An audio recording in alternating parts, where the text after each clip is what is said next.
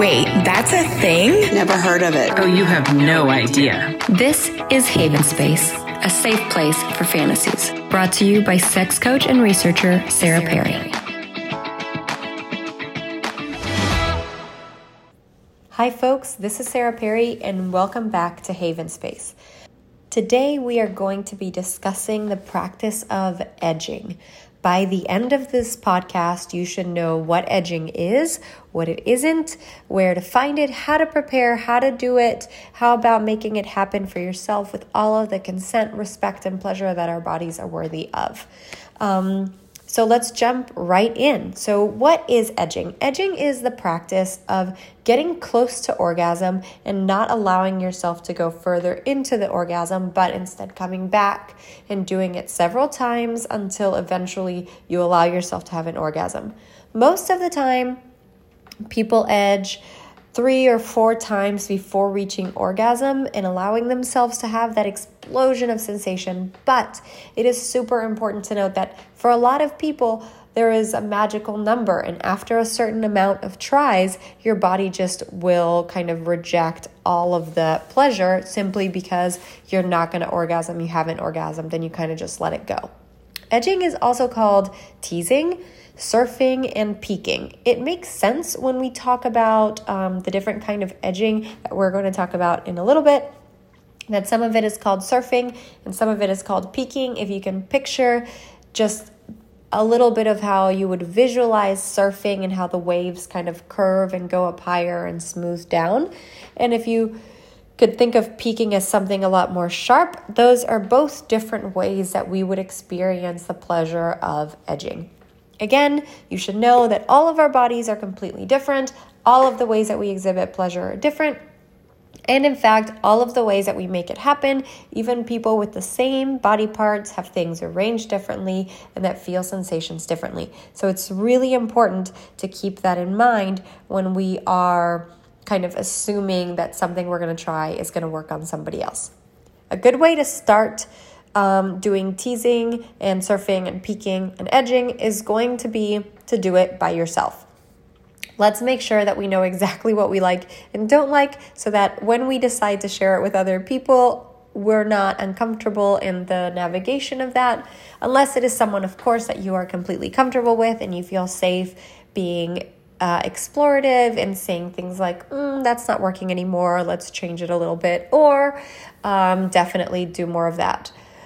Another important concept is the idea that edging is kind of a play on consent negotiations, because you are saying, take me close to coming, but don't let me come. But in the moment, you may say, no, make me come, make me come, make me come. So you really are playing with kind of like a power dynamic. Edging has to be consensual, of course, but it can also apply in situations where the power dynamic actually lends itself to consensual non-consent, which is basically one partner would be dominant and would say, oh, I'm not going to let you come. And so like permission to come could be something that plays really fun with edge play, but only if you've already agreed to it. And definitely only if your partner already knows that you're going to do something like that. It could be the biggest turnoff ever to bring someone so close to coming and then take it away from them so rudely and perhaps change the dynamic of what that person was actually looking for. Remember, it's really important to say things like, this is how I want to be touched. Can we do this today? How do you feel about exploring this? And having conversations that are super transparent can really lead us to have much better sex lives and really much better relationships with the people that we're engaging with. So the first time the term edging was used was in 1956 in the Journal of Sex Medicine in an article by James H. Siemens on the stop-start method, where he proposes that this could be a good technique to help people combat premature ejaculation. Instead of premature ejaculation, though, I like to call it discordant ejaculation, simply because it just means that you didn't come when you wanted to. It doesn't have to be premature. There wasn't some line in the sand of when coming was appropriate. In fact, coming at any point is appropriate when you're using pleasure-based ideas on sexuality instead of performance-based ideas. Ejaculating kind of before everyone has been pleased or happy with how much sex has been had only becomes a problem if that means that sex is over. If sex is not over, if the person with the penis ejaculating is not the big grand finale, then you can continue to have sex and continue to enjoy pleasure with each other even post ejaculation. Then it becomes kind of not a huge deal. Does that make sense? So the practice of edging also really helps in practicing mindfulness and presence in our sexuality. Edging kind of forces people to pay attention to exactly what is happening physiologically in their bodies. It forces us to pay attention to breath, to kind of muscle tightening, to recognize when we're going to get close to ejaculation or orgasm, and it forces us to reconnect with that part of ourselves that we tend to get lost in. Instead of using sex to kind of erase everything that's happening in your mind, you could use sex to tune in even more closely to what's happening in your body and your soma, your entire kind of sense of self. So that being said, it is completely reasonable that one of the reasons people do this is to have longer, more powerful orgasms, longer sex, as in marathon sex, which, remember, is not a race. It's supposed to be just a time to relax and enjoy pleasure with you, yourself, your body, or your partner or partners. Also, preventing this discordant ejaculation, like I just talked about, and creating more connection to the soma during sexual practices. But really, the only way that we can break down edging is to break down the 4 stages of arousal. The 4 stages of arousal are, of course, excitement, plateau, orgasm, and resolution. And it makes a lot of sense. So excitement is the beginning of arousal, is kind of your mind turning towards sexuality. It's like that moment where your mind goes, okay, that was sexy, and then starts to focus. Typically, there is muscle tenseness, a heartbeat that goes a little faster. In fact, in my coursework in somatic sex education, we are taught different types of breath and how they can purposely increase your heart rate and kind of force you into this excitement stage and create a blood flow that does include your genitals, does include your mind in a way that turns sexual, even if nothing is happening around you. Typically, this would be a time that somebody's vagina gets wet. Typically, this would be a time where a scrotum would get tight, balls up, lifted, and forward. This would be a time with a little bit of extra blood flow to the penis, potentially an erection. Now remember, vaginas getting wet and penises getting erect are not a sign of arousal. They are simply responses that our body can sometimes have to arousal, and we have come to rely on them as kind of evidence that people are into the situation. But really, the only evidence that we really have that people are into a situation is them telling us, yes, I'm in, let's do this.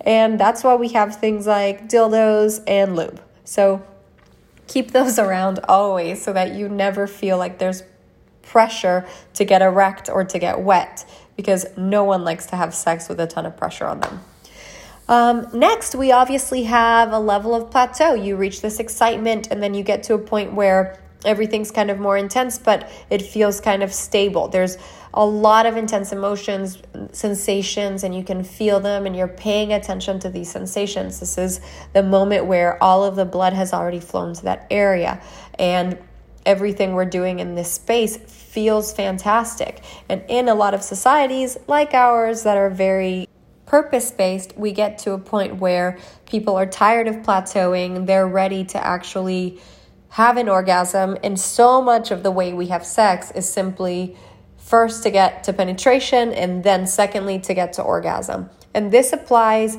to many different relationship dynamics, not just cis-het couples. We're talking about, of course, by cis-het, I mean cisgendered, which is people that identify as the gender they were told at birth, assigned at birth, and heterosexual, as in people who are straight, liking someone of the opposite sex. Even couples that are not cis-het couples will have the push, the societal traumatic push towards, I just need to get it in, and then once you do, I just need to come, and try to get it done as fast and efficient as possible. In fact, a lot of people talk about BMS, boring married sex, which is coined by my friend Beth Liebling from Darling Way and from the book Love and Laughter, to refer to boring married sex as in the type of sex that you have in a relationship that is well established, where is no longer explorative, but in fact is just a means to an end. I always think that should be a little bit problematized, because I think there's a ton of value to having slept with the same person for so long that they know exactly what buttons to push to make it happen, especially if you have children. Especially if they are young children, having someone around that can quickly make you orgasm is really fantastic and is just a good tool to have. Now, picking up again the 4 stages of arousal. After plateau, we have orgasm. Plateau reaches its way up to orgasm, and the idea is that with edging, you wouldn't quite get to orgasm. You would feel it, you would pay attention to what's happening in your body, and you would know, oh my God, I'm getting so close. And I think everybody who's had an orgasm can relate to that idea of, I'm drawing close and this needs to happen. Well, this is where it gets interesting. There's 3 different ways to prevent an orgasm from actually happening once you have started to build it. Some of these are so brilliant and so well known that in fact, vibrators could have different settings on them to get you close to these things. So first, we're going to talk about pause edging. This is really simple. It's exactly what it sounds like. You would basically build up, masturbate, or with your partner, build up exactly as you know to get yourself as close to orgasm as possible, and then completely cease contact. This is really common in vibrator settings, where the vibrator kind of vibrates and then stops for about 10 seconds and then vibrates really intensely again and stops for about 10 seconds. Now, some people say you should wait closer to 30 seconds to make sure that you are not going to orgasm when you start again. But I think about 10 seconds should be enough for most people, but you have to really try this out yourself to see exactly how long you would want. You don't want to wait too long, because you don't want to absolutely have to start from scratch, but you don't want to do it so close that you can't control your orgasm. So basically, you'd be stimulating increasingly targeted until you're very, very close and you're engorged, and then at some point, full stop, and then start again. Start with 2 to 4 buildups, and then let yourself orgasm, and continue stroking that area until the orgasm is over. And I think that you will find, as is common, that orgasms tend to last much, much longer, be a lot more entirely bodied instead of just genital, and then, in fact, be a lot stronger than you remember. The next form of edging is going to be called distracted edging, where instead of ceasing contact completely like we did during pause edging, you would just touch other areas to distract from the orgasm. For example, in this case, if you were a person with a vulva, you could be having clitoral stimulation until you get very close to orgasm, and then insert an object and start with a little bit of penetration play. And this way you are basically not ceasing any kind of physical contact. You're continuing physical contact, continuing sexual pleasure, but focusing away from the attention of the clitoral stimulus.